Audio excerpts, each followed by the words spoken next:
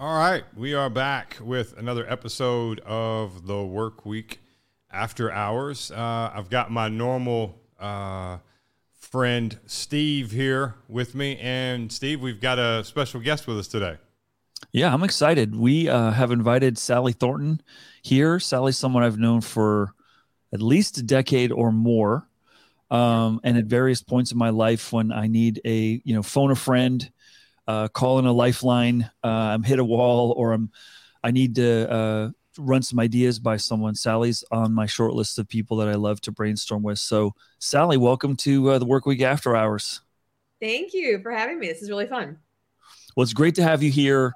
Why don't you tell us and tell our listeners a little bit about who you are, your background, where you're from, so we get a chance to understand a little bit of where you're coming from. Yeah, I love the where you're from, right? It's so much different than where do you live. So I'm from Minnesota. And so I say things like you betcha and hot dish, not as a joke. And I started my career in New York, and then I've been out in the Bay Area for over 20 years. So definitely adopted the California mindset of like, let's question everything. Which has really served me in my entrepreneurship. So I've been an entrepreneur for 15 years, and essentially trying to solve the issue of how we make work better. The way in which I did it, I started as a company that did interim HR placements. And I'll give you a specific example because people are like, what the fuck does that mean? By the way, can I swear? Yeah, go ahead. So like, that CMO of Shutterfly was French and wanted a maternity leave. And she's like, I don't want your stupid American maternity leave. I'm French. But she's a CMO. Like, you can't have a CMO gone for 6 months. So we did an interim, backfill placement of her role. So we do HR and marketing. But honestly, because my background's in HR and Andrea Yell, who's one of my founding principal people at the firm, is background in HR. We tend to get more HR because we've been in the seat. So they often want to know, like, what's it really like versus a recruiter who just looks at a resume. So we started doing interim stuff. And that was my way of trying to make the fluidity of work, when I looked at the future of work, solved, because you could have more load balancing for teams when you've got people coming and going. Frankly, I always cared about the women's issue with the fact that there aren't enough women at the table. And so if we can help women when they need these specific times off, that's a win-win.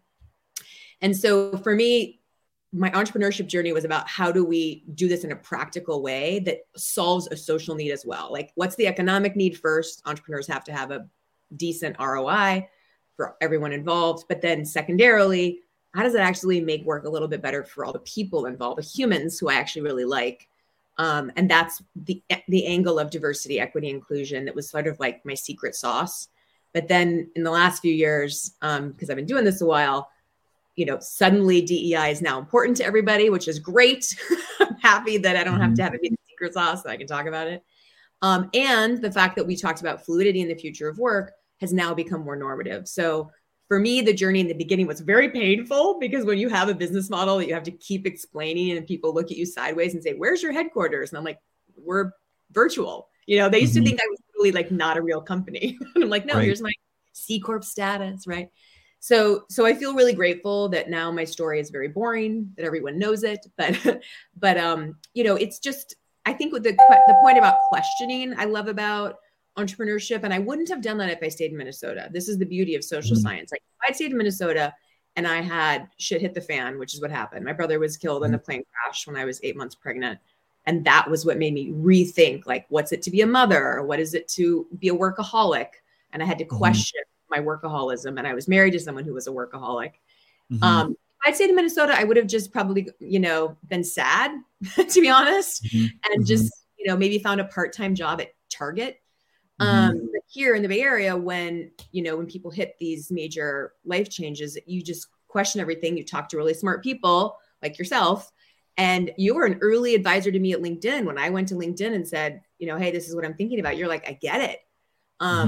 So anyway, that's essentially my journey, is question everything, stay, focused on the win-win-win, and just think about the humans involved, because it really does benefit the bottom line.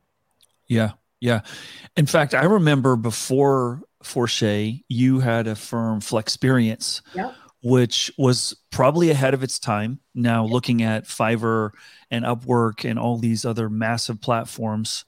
And we've had a couple of episodes, Shane and I, where we really rip some of the challenges with the model of work being so out of date. And even so far as simple things like the financial forecasting. Yeah. What's our head count? Right. That's just flawed, right? Right. And it doesn't account for, like, let's just create some value. Right. And it just reduces. And I've had so many stories earlier in my career of failed job sharing, failed, trying to get two working folks to split up a role, and they were good with it, but everyone else is just like, what? How does this work? Yeah. I need one person to be accountable. And I feel it's interesting as we go into this year, I still feel this is a big tripping, area where people are just tripping up, like trying to reimagine different ways of creating value. That's all we're here for. It doesn't have to be a full-time person, right? Yeah. You see any rays of hope in terms of the folks you're dealing with, like being more creative in terms of their employment options? Yeah, I do. And I think, to your point, sometimes it's just that we're asking the wrong question, right? So if it's like, who's going to fill this job? That's a very like 1900s question, right? Mm-hmm. Versus how can we get this work done, right? Is a better question. And that's why you can think, okay, who internally, who externally, like, how do we get this done? And how do we always have an ROI on it? I'll give you a specific example. When we started doing recruiting for a high-tech firm that I can't mention because they're very fancy, I was kind of surprised that they hired us because they're very fancy. And they said, well, no, it's because you're objective. Like, you, by definition, by being an outsider, have not succumbed to all of our politics and our beliefs that, like, we're the best, right?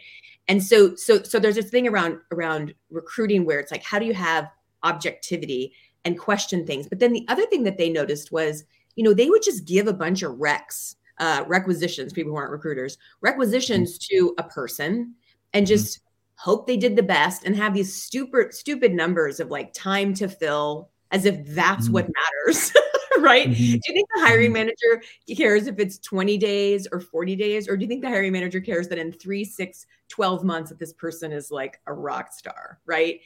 But those aren't measurements. And so it's really interesting because when you're an external provider of talent, you're measured on that stuff. The only reason someone comes back to me isn't because I filled it in 20 days or I had 15 recs. Like, the measurement's different. The measurement is ROI. It's a business measurement when you're dealing business to business. But for some reason internally, there aren't really business metrics. It's these old metrics that someone handed down and felt like, well, that's how they did it before. And so, right. And it isn't questioned. So I kind of like being on the outside because it has to be a business question of how do we get the work done, instead of defaulting into these operational modes that it's like, well, that's the way it's been done. Even though they don't think that that's what they're doing, that's what we do. Like, our default mode network is to just repeat patterns. It's less exhausting, right? From a neuroscience perspective. So I don't say it with judgment. I just say it with like, how do we bring the balance of neuroscience and social science to be able to question things and look at how business models can disrupt it in a good way? And this makes me think of something that Shane and I love talking about, which is we seem to be at a point where jobs and work is changing so fast that we may be heading towards a reality where we're going to hire people on what they can learn, not what they know. Yeah. And that's really scary. Are you seeing some of that? Or are you seeing like, hey, we need people that, find us folks with high learning velocity, capacity to grow and learn? Or are you still like, here's the job spec, let's hire for today and yesterday, but not thinking about tomorrow? I will say I have more of the latter because also we're small. And so the way in which we attract clients is they like the fact that we're weird. Like, you know what I mean? They aren't looking for the cookie cutter. So I do think big companies who go with big firms are looking for a volume play, which is got to be more rote, right?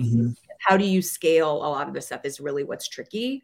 Yeah. What's fun about being small is you can be really nimble and you're very clear about your point of view. So no one goes to Forche's website and says like, oh, you're going to be my volume play, right? Mhm. So instead, I have like one company right now that's a SaaS company.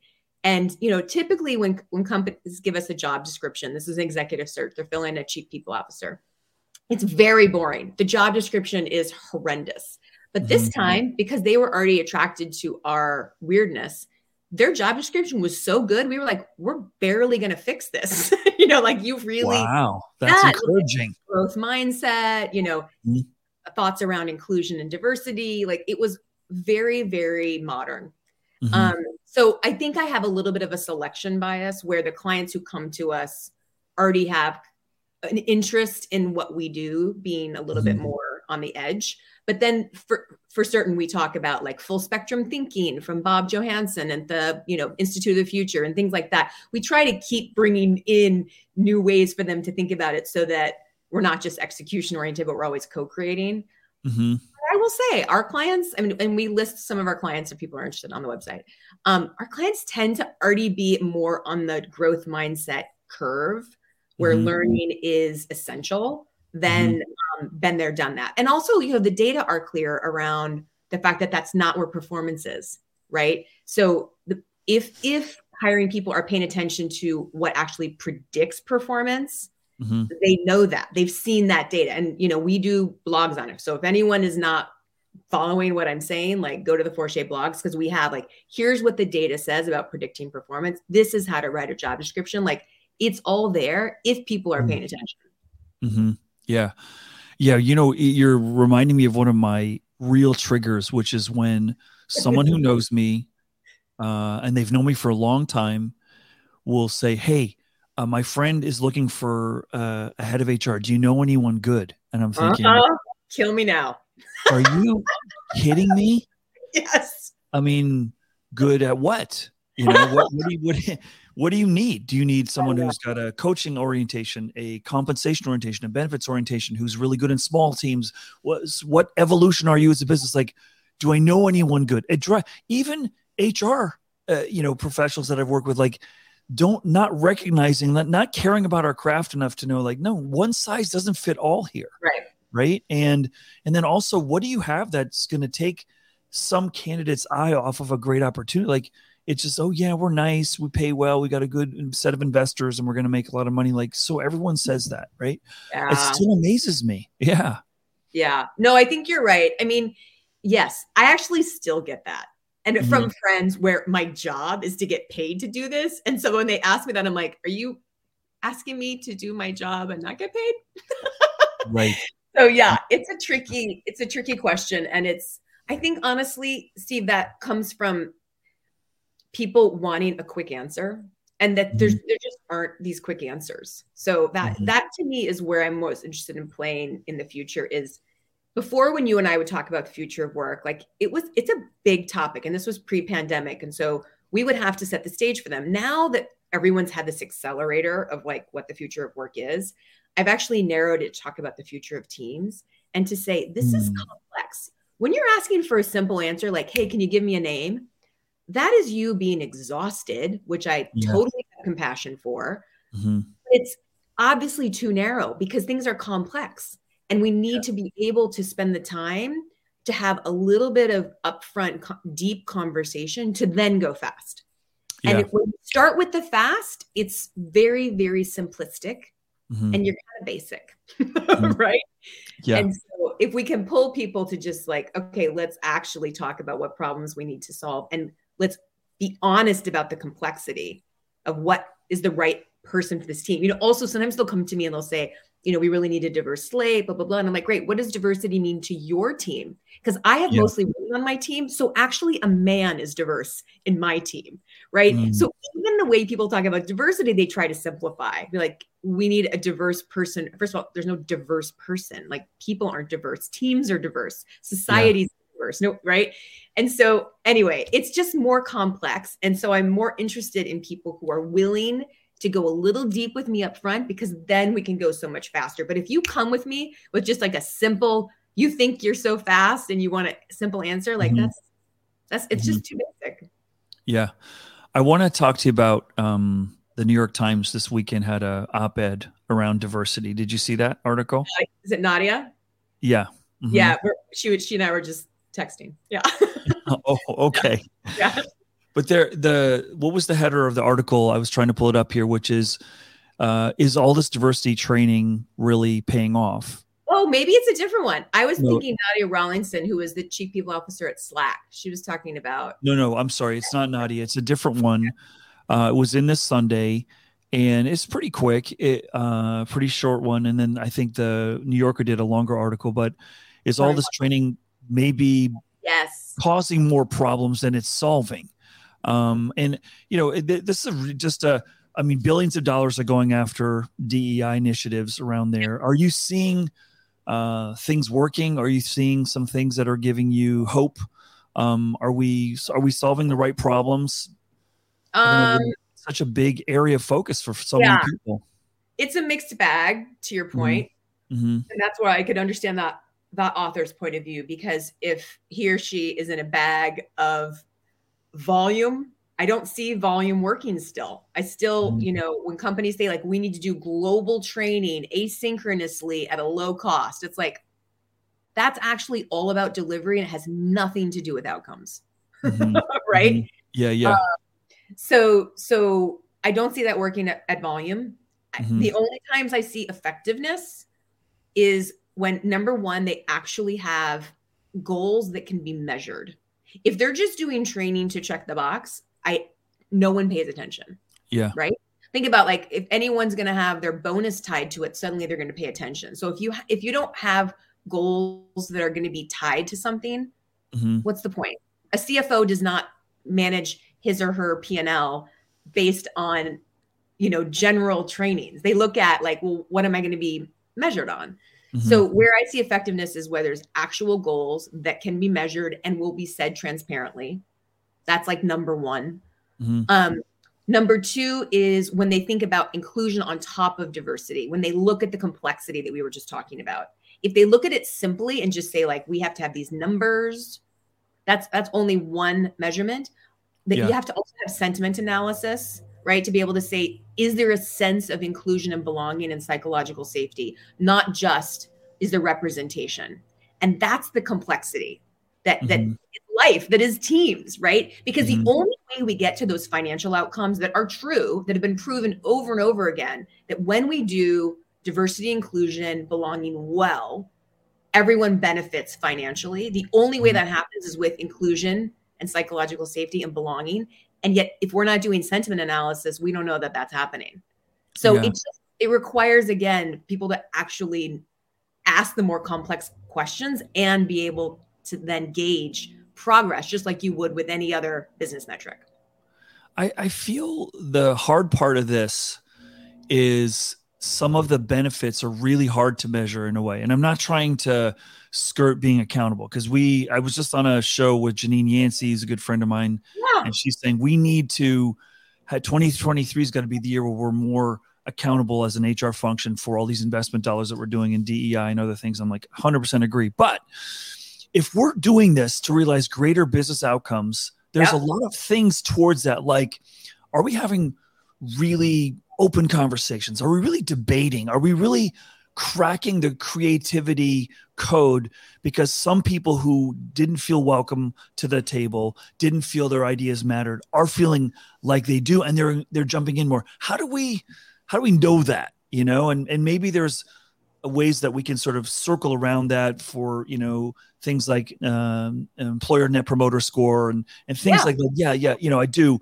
But it feels like those moments where we're debating, challenging, arguing, hashing out a solution, that's where the diversity of opinion, perspective, ideas should play. Yep. But is that where are we paying attention then? I don't know. I just don't know. I don't know. Yeah. So that is where the sentiment analysis works. So if you think about it like qualitatively and quantitatively, right? So quantitatively, you can look at diversity and say, does Sally only hire white women? Right? That's a very clear metric.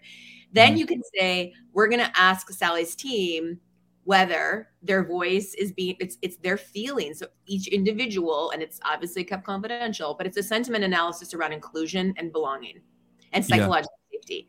And there's specific questions that we know are correlated to those being positive or negative, right? Mhm. And by the way, where I get all this information so that everyone feels like they are informed is Stanford has a lab called the VMware Leadership Lab. It was started by Stanford Clayman, which I was on the board of for years. And they are like just the most interesting people to me, because not only are they smart about science, but they are very much interested in design thinking and small experiments, testing and sharing, and it's open source. So you don't have to it's open. It's on their website. Go look. Oh, cool. Yeah. But like there are ways to ask these questions to be able to gauge at both are the right people in this organization, or where do we have a deficit in thinking, right? Are we very narrow thinking? And are they actually feeling like they have a voice, which is one thing, and that they're also able to contribute, which is the second thing. That's the difference between inclusion and belonging. So inclusion is I'm invited to the party. Belonging is you're asking me to actually choose the music. I'm like the DJ. That's contribution.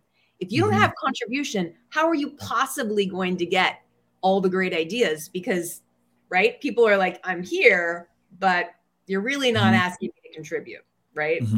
Yeah. So there are great questions for that. Just like with marketing, right? These are the questions we know in marketing, like intent to buy, how much repeat, like we know all these psychometrics in marketing. We're really good at it, but somewhere there's a delta that we just think HR, it's like, well, we're just going to tell them what to do and they're going to just do it. Yeah. Where customers, we really have to understand sentiment analysis with customers. It's like, no, we really have to understand sentiment analysis with employees too, right? Yeah. And that I have not heard an explanation as beautiful as you just gave around inclusion and belonging, the DJ at the party. But I've seen it when you see someone light up because they're feeling like who I am, I can deliver. Yeah. It's really a beautiful thing. And unfortunately it's probably more rare in my life experience than I wish it were. Yeah. But I think that's an aspiration we should all have. And what gets I feel like there's so many things that get in the way of that. For example, one of the things that's been on my mind lately is how in this fast-paced world, particularly for, let's just say, tech companies, because we both live in the neighborhood of all this tech, is that very few companies, I should say, are building for 100-year, existence. They're building for right now, 5 to 10 years. Let's have an exit, sell this and that. So the investment in leadership maturity, growing something for the long term, doesn't happen as much. And I'm not pointing fingers or blaming anyone, but I feel like that train is so fast that I have several friends in the leadership development industry, and they're just licking their chops. Like they're so busy right now because there's so many leaders that have been underinvested in. And when you go through all the layoffs that we're going through right now, and you have these people, they are terrified to have a conversation. They have to let someone go, and you see the consequences. And it's those hard moments, right? When you earn trust or you lose it, Yeah. I love learning and development. And I love your focus on the 100-year company. When I did back in the day, a TED talk on the future of work. And when I prototyped it in front of Gabby, our mutual friend, and others, when I prototyped it, I had a couple companies in there of like, these are the companies that are thinking of the future of work. And my friends basically said, the only one you can actually say is Patagonia. And I was like, what? Because at the time, I won't mention what the other companies were. Yeah. I was working with a bunch of companies that were doing really interesting work. But you know what happened? The CEO changed. In the time that, I was prepping the talk to when I delivered the talk, things change. Yeah. And so I ended up only putting Patagonia in my talk. And it's still the only company that has good press, because leadership changes because, stock or the whatever, and if you don't have this foundational value that's going to outlive that one CEO, you're right. It's just like, the flip of culture and what people invest in and how managers are, whether they're trained or not, it does feel like it's very much up to the whim of a couple people in an organization. And then you see like beautiful minnows, they follow the leaders. Like, oh, Airbnb is doing a great job investing people. Everyone wants to work for Airbnb. Oh, this company, it's like, it just changes. So you like, I just wish it would be so obvious to you. It feels so obvious. Yeah. This is what to do to get the best talent and have them do their best. Like the science is very clear. Right. I got to ask this question. Go ahead, Shane. Go ahead. I was going to say, do you think it's changing? Do you think now, because the reason I ask is I came across an article recently referencing where we used to call startups unicorns. What we should actually, in the new time period, they should actually be referencing more like camels, meaning, and it goes down and it says the current situation is particularly difficult for Silicon Valley, where the predominant model is to raise unicorns. The colloquial different reference to startups worth $1 billion. This is done through rapid growth.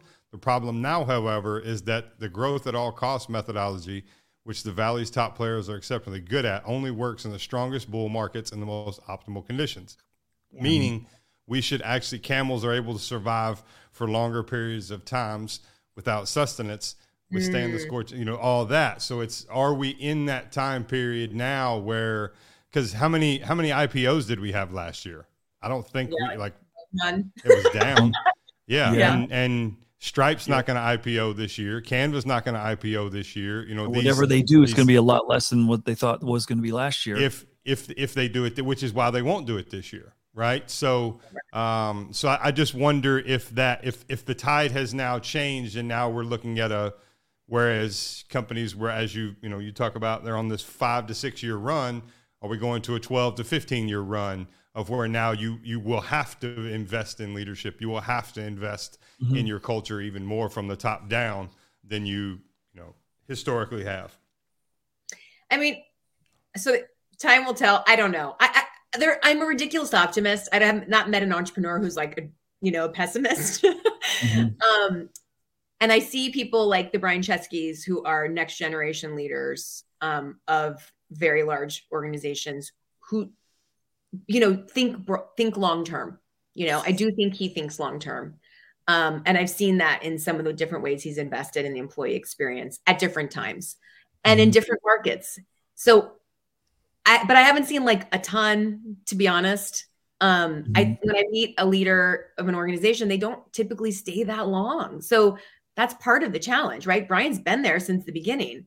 So it's like, how do you find organizations where they have the intestinal fortitude to be able to ride the ups and downs with a very clear value structure? And it, and it wasn't like money. He was always an ATM, right? Like they had down periods. So sometimes I would hear that with my friends who are at Google. They were like, when you work for an ATM, you just ask for what you need. Right. So I don't know, Shane. Like, I think it's always going to be a mixed bag. And the question is, how do we essentially reflect back to leaders, like a little bit of legacy? Like, how do you want to not just, feel financially secure, which most leaders are kind of past that, but actually be proud of like the way and what they've created for others that will have leadership beyond when they're in the seat.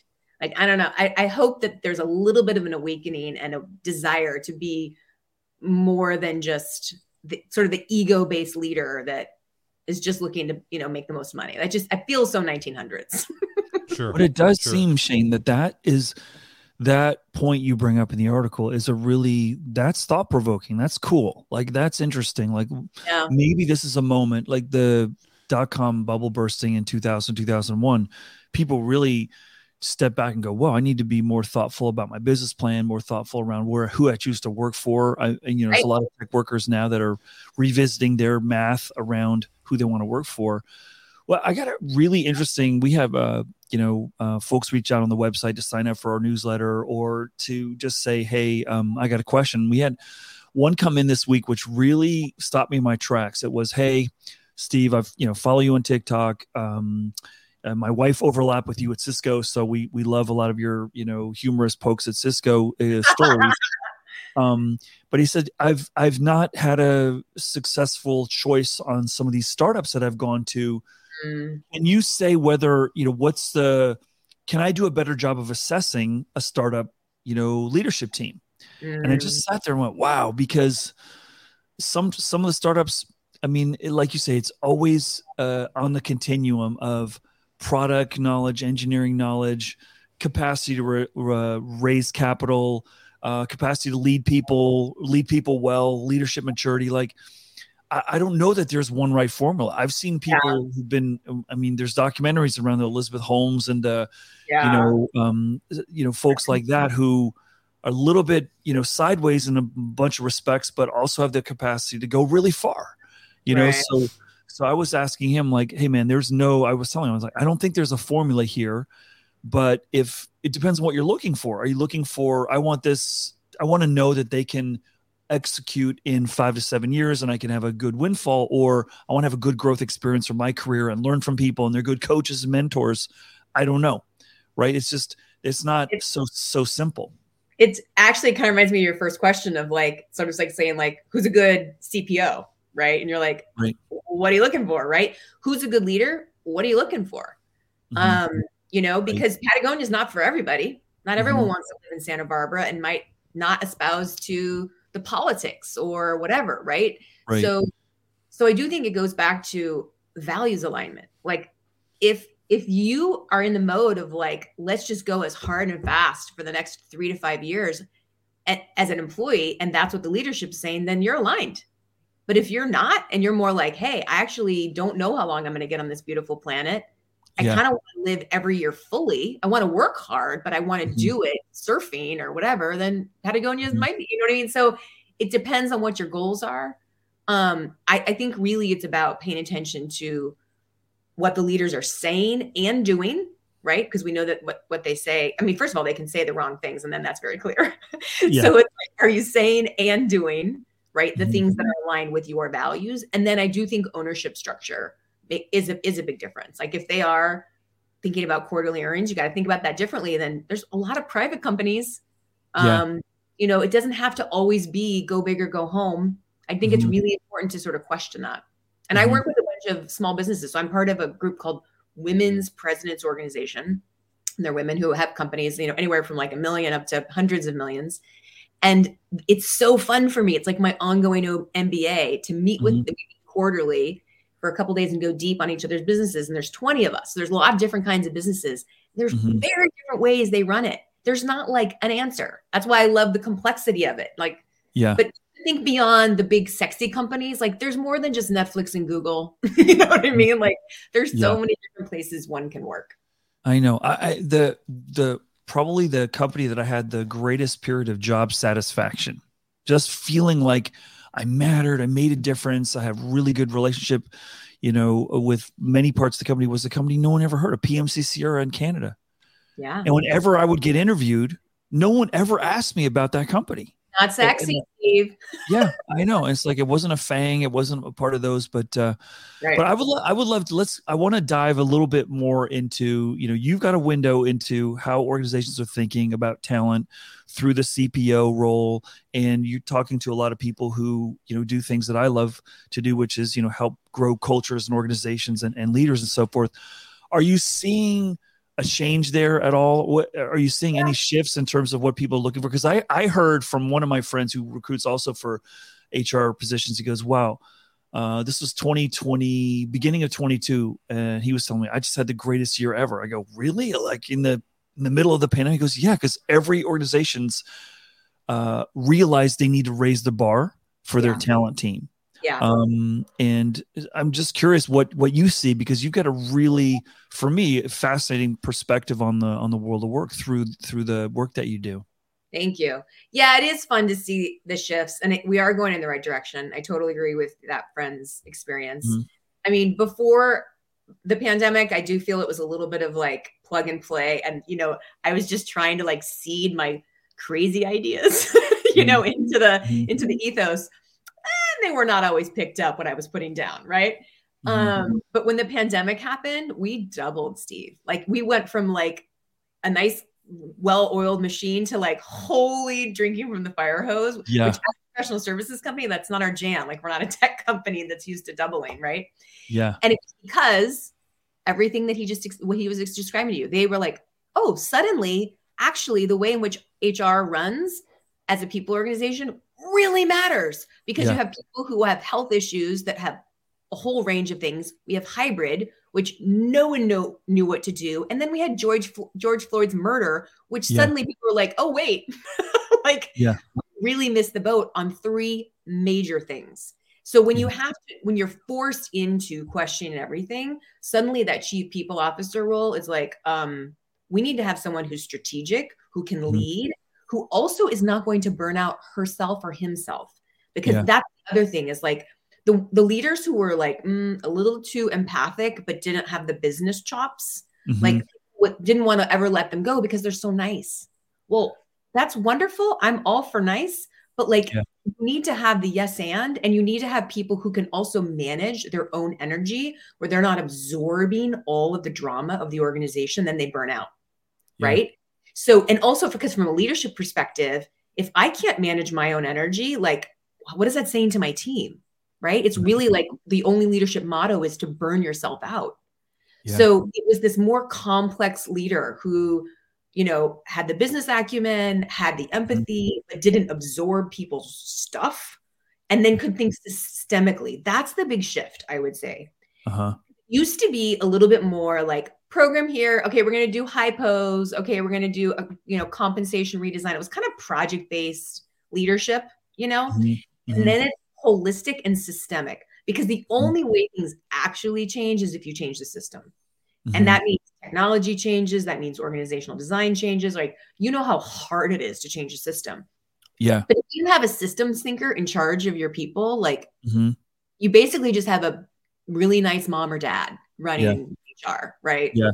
When I took my first head of HR, you're reminding me of some counsel I sought. I don't know if you know Yolanda Gonzalez, but she I don't know what she's up to now, but she was the head of HR for Matson, the freight company. She and I she was a boss of mine at AMD. And when years later, I said, thanks to your tutelage, I'm getting my first head of HR opportunity. Do you have any advice? And she's like, man, you are going to have so much stuff to worry about. You're going to have to figure out how to not worry about everything. Yeah. And I was like, oh, come on. How hard can it be? And then, you're 6 months into your first head of HR role. You walk into the cafeteria and you know something about everyone in that room.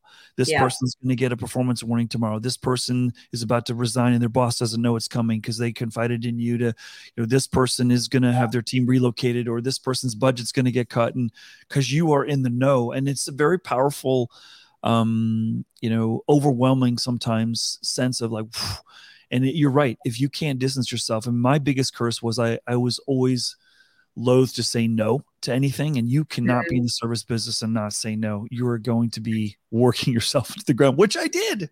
Right. What CFO doesn't have a hard time saying no? And when you're in the service industry, there is no such thing as too much service. Yeah. So you have to contract and do the, Peter Block, flawless consulting and all that stuff. But let me ask that question differently. So organizations are raising the bar. They're seeing more and maybe understanding more of what's going to work for them. What are the CPOs? What are you hearing differently from CPOs about what they're looking for in an organization? Oh, the other side of the equation. Yeah. Yeah. They're looking, the first thing that they talk about is not performative HR, like performative culture. They don't want a leader who's like, I'm going to say all the things, but just between you and me, that's a bunch of modern bullshit. Right? So they're looking for like, is the leader going to say something that he or she actually believes? That's probably number one. Because it's about trust and values alignment. Maybe those are two different things, but I'm combining them. Right? Then it's not cookie cutter, Steve. Then it goes to like, do they want to IPO for the first time? Do they want, a learning culture? Like what lights them up? And whatever lights that CPO up has to align with what that CEO thinks. Yeah. I've seen, again, there's not one way. Like I can think of one company that I should not name because it's too much information, but there's one company where the CPO was basically like, hey, I have specific things I want to do. Are you on board with the CEO? Is this my baby? Are you going to let me do this? And the CEO was like, sure. Right. And that worked for a period of time until it didn't. And the CEO was like, I actually have a lot of points of view of this, even though I tried to give you a lot of autonomy. Yeah. So the next CPO that he wanted to hire was someone who was much more like, are we like locked in on things that we think matter in the culture? And it's not, I'm giving you autonomy. So it depends on honestly what the CPO's view of his or her role is. And if the leader really buy into that or not. So it's maybe alignment. Maybe that's a third part. It's just like, are we aligned on what the role is, which is different than values and different than trust, but distinguishingly, those three things I would say are probably what matters most. Yeah. And this role, I've tried to, Shane looks at me sort of cross-eyed sometimes when I tell him how weird the HR universe is. And bless his heart, he tolerates a lot of my, like, you don't understand comments, but it is a weird profession. Yeah. There's no accreditation. There's probably 15 core disciplines from, recruiting to training to labor relations to compliance and benefits and comp and immigration. There's just a huge field. Yeah. No one brings expertise in all that stuff. Right. It's highly relationship dependent. Like if you don't have a very good relationship and see the same wave through for most things with the CEO and ideally the CFO, and then if you're big enough and have a general counsel and the general counsel, then you're going to be miserable. And all those things, and everyone's got a different view of what they need and what they want, right? So it's really hard. So I default to the person that you mentioned, which is, do we generally see the world the same way generally? And do you respect my capacity to contribute? And I remember the first time that I was building HR, I was at LinkedIn. I'd always run HR, but I never built it from nothing. Yeah. And I was talking to the CEO, and and it was about compensation philosophy. And we were having to write our S1, and it was about the comp philosophy. Yep. And I was like, you need to write this. He goes, no, I hired Steve Sordello to be the CFO. He's writing the financial plan. Erica's the general counsel. She's writing, the legal thing. And I said, so just hang on here. You want me to write the compensation philosophy for your company? Are you sure? And so he paused. He goes, well, I said, because I could. I said, but I think my role is to advise you on what it could be and what the pros and cons are of different models. I'll tell you what I think it should be, but you got to kind of own this because it's your company. Mm-hmm. And it was a learning point for both of us, right? Yeah. Yeah. Just like I've been in places where they say, hey, I got too many direct reports. You're going to go work for the CFO now. And I go, yeah. Okay. I said, okay. The company I was with was, in the people business. And if you have the HR person working for the CFO, like, do you realize the message that's sending? Well, if I'm not the right person, that's where you're demoting me to work for the CFO, then you need to do what you need to do. But it's just a really strange, in a good way. I like it, but it's not for everyone. And it's really weird, and that's why placing's got to be hard, Exactly. We embrace the weird, Steve. No, you bring up a great point, and I should add that I totally take that as an addendum. If it doesn't report to the CEO, I don't know any chief people officer who's interested. Now, if they're a director, VP, and they're okay being report to the CFO, like different kind of organization, that's fine. But a chief people officer, no effing way, right? Mm-hmm. That's no. Mm-hmm. What you mentioned too, which is interesting, is because I came from a dual background of HR and marketing, and so when I started to do my entrepreneurship, we did HR and marketing. I always looked at them as the flip of the coin, meaning one side of the coin is let's think about the customer experience. The other side of the coin is let's think about the employee experience. And if those two aren't in beautiful symmetry, that's where you get some dissonance in the culture. Like if we say we're an obsessed customer-based company, I think of like Amazon pops to mind of like, we're obsessed with the customer, right? And they have all these metrics for the customer, and then they have nothing for the employees, which I don't work with Amazon, so I don't know what they have on the inside. But the point is, if it's not symmetrical, then what, right? Yeah. So I actually look at our role as HR people as more aligned to the marketing role than to look to the GCs. GCs to me feel like sometimes they're allies, but often it's much more about managing risk, which is a 1900s view of HR, right? Versus optimizing talent, which is like the 2030 view of people, right? So, and especially in CFOs, it just depends on the CFO. I've seen some who are incredibly modern and some who are just about, dollars and cents. It depends on where they came up, right? Yep. Yeah, I've seen some of these really harsh, crude layoff procedures, and I go, well, looks like the lawyers ran that show. Yes. Yes. You know, they're mitigating legal risk and just wrecking the culture, just wrecking That's it. We have a saying in HR: the worst boss to have is someone a former employment lawyer. That's the worst boss to have in HR, because everything's like, whoa, that could blow up. That whoa, you know, and and there's some wonderful, you know, former employment lawyers who are good at HR, but if that's their bias, that's their strength, they're going to lean on it when times are tough, right? That's right. Yeah, it doesn't always set it up for success. But well, listen, when you think about 2023, what's coming in front of us, what gets you most excited right now, Sally? Besides being on this podcast, I think it's exactly. I think it's about creating. Like, I think, you know, now we know we've learned so much in this global experiment of work.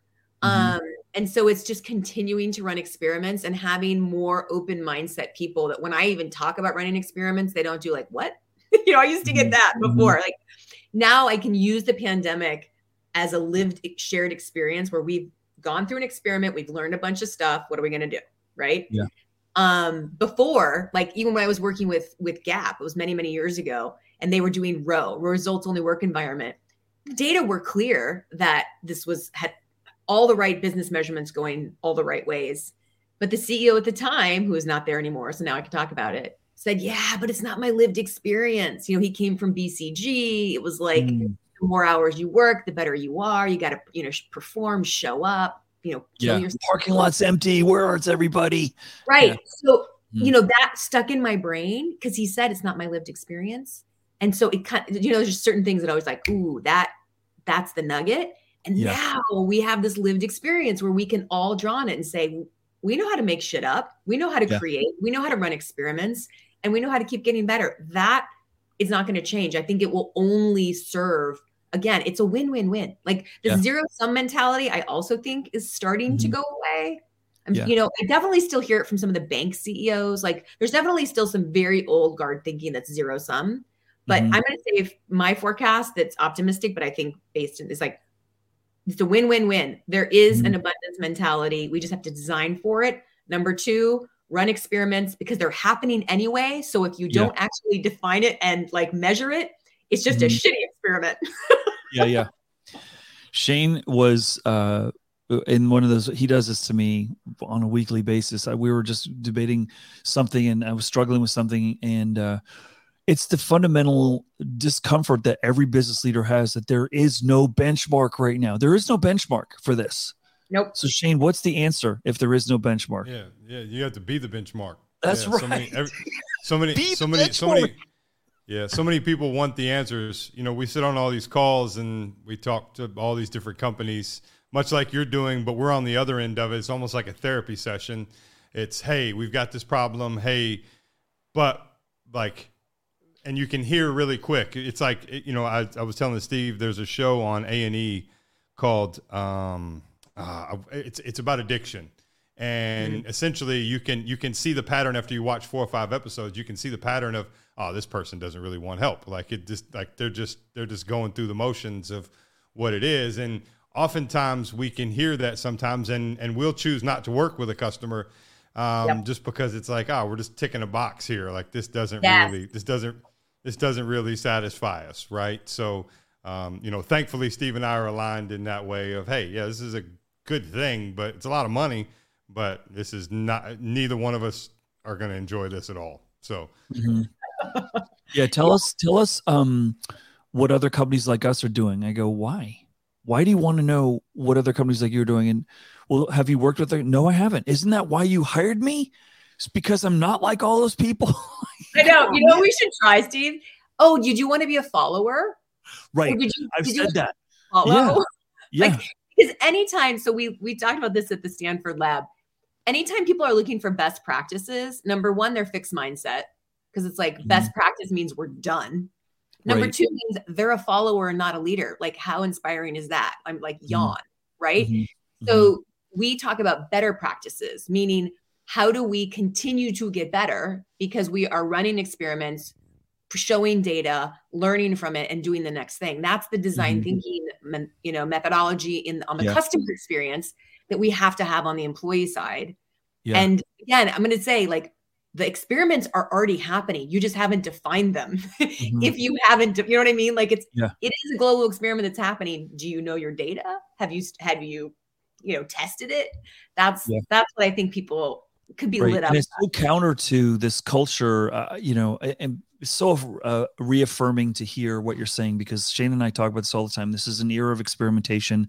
The model of work was not built for rapid change and iteration like we're going through right now. That's why it feels really unsatisfying and scary. And all these models of work, and I'm starting to get an inventory and put it into my arsenal. Like I have a talk that I have to give on Thursday.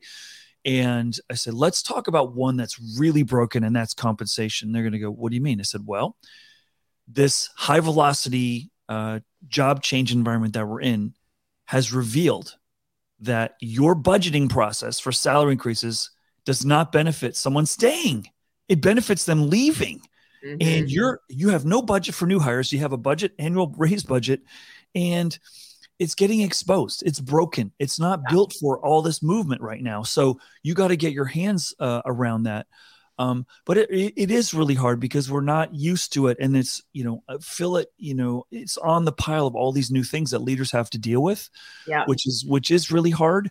But I think you're right. I think advantage is going to go to the early adopters, the people who are paying attention. Okay, let's try this. That's why people have had me on podcasts say, aren't you so excited about, look at all these companies that are for now and evermore remote. I go, no, I'm not excited about that at all.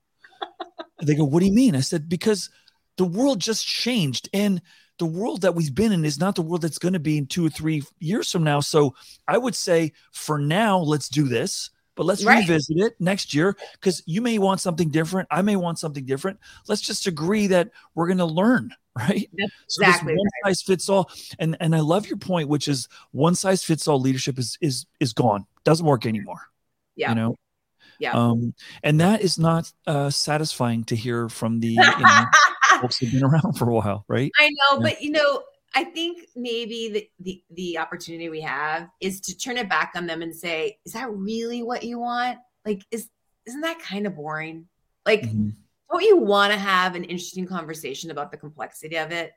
Like, I know your brain is wired for fast, but like, you're really interested actually in like the nuance. Like, no one wants to watch a story, a movie that is simplistic. That gets boring. You want the twist. What's the turn? What's the surprise? What's the depth of the character? That's the movie you want to watch. You don't want to be in the stupid movie that's like boring and formulaic.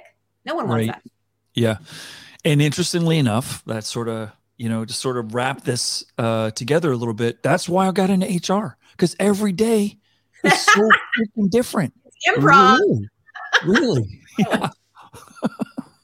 I love improv.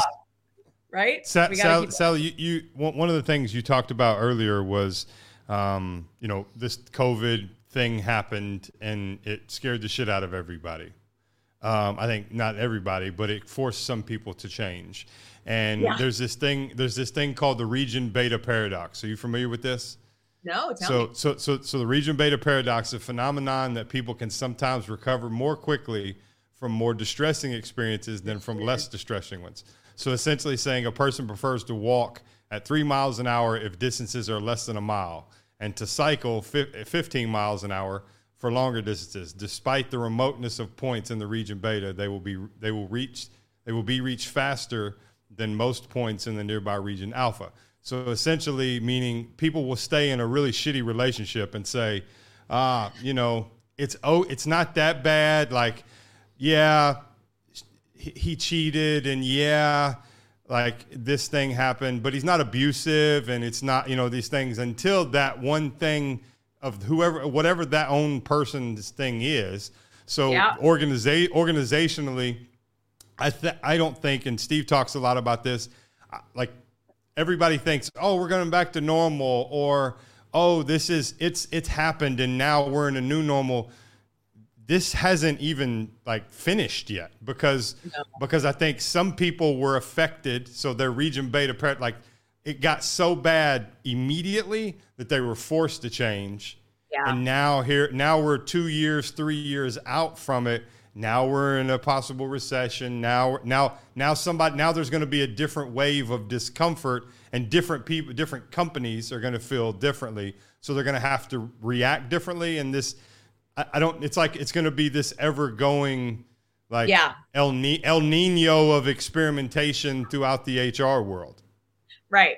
Well, part of that, I think, Shane, is in the beginning, our expectations were set that this is only temporary. So I think a lot of it is expectation management. I don't want to cut you off. Do you think that's the expectation, or do you think the most ingrained thing in all of us is a level of comfort in, oh shit, I hope this is temporary. Like I really just hope this is. Yeah. I would say both and, because back to the neuroscience, we use less of our brain exhaustion when we have repetitive thoughts. So if I can wake up and do the same morning routine and do the same meetings and whatever, it's less exhausting for me. And when I go to a conference, I am freaking exhausted because all these new things are new, right? And that's why we're so tired. So we have to understand and be compassionate to ourselves that, like, that's the way we're wired. We're not wired to exhaust our brain. We're wired to preserve our energy, right? We are creatures after all, even though we try to ignore it and be like robots. So one is like understanding neuroscience. And then two is the social science, which is everyone told me up front, this shutdown is going to be like maybe a couple weeks. And it just became this series, to your point on that term that I cannot remember how to repeat. It was just like these series of small, like, okay, it's just going to change. Wait, we're going to maybe have a vaccine soon. And we had so much noise at us that it's going to come back. Everything's going to be fine. So we were also normalized to want that and expect that. Right. And it was not real. And, I have a kid who's going through a bunch of stuff. And I always say to her, I was like, every day it's moving forward. There is no going back, right? It's moving forward. Why would we want to go back to whatever that is? Why would we not want to be co-creating our future? Mm-hmm. So even that expectation that, like, it's going to be simpler, like back in the day, even people are like, back in the day. And I'm like, oh, when women didn't have voting rights. Wait, which back in the day do you want? Right. I'm trying to figure out, when was it great? Was it the Mad Men era great? Because he looked miserable in that job, right? So I just think there's there's still some storytelling that's not true about our past. And if we can just switch people into their prefrontal cortex and ask a question, what do you want to create?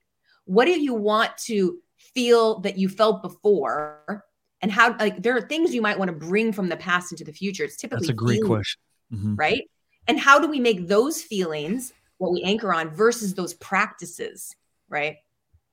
So Steve and I debated. Shane. You go ahead. Well, so I don't know if you know where this is going. So Steve was here in Portugal and had a big talk, and we were out and we were talking about, everybody's talking about happiness, and we want to be happy, and you want to be happy at work, or you want to be, it's just like what you just talked about, like the region beta paradox is what it was called. So same thing happened.